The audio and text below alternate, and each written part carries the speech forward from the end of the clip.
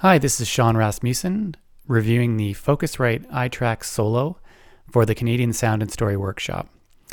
I've got the Focusrite iTrackSolo connected up to my PC laptop running Windows 7, and I'm connecting the Technica 2020 microphone, which is a condenser microphone, into the Focusrite, so it's all going directly into my computer, and I'm monitoring it through my headphones.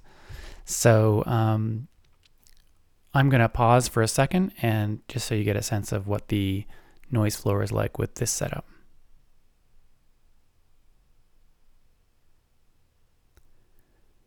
I do have a computer going on in the background. It's not a loud computer, but you never know.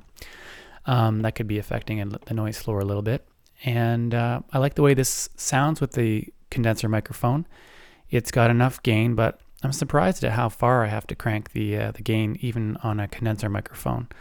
So, but anyways, I really like the way that the Technica 2020 pairs up with the Focusrite iTrackSolo. Seems to be a good combination for a low budget home setup.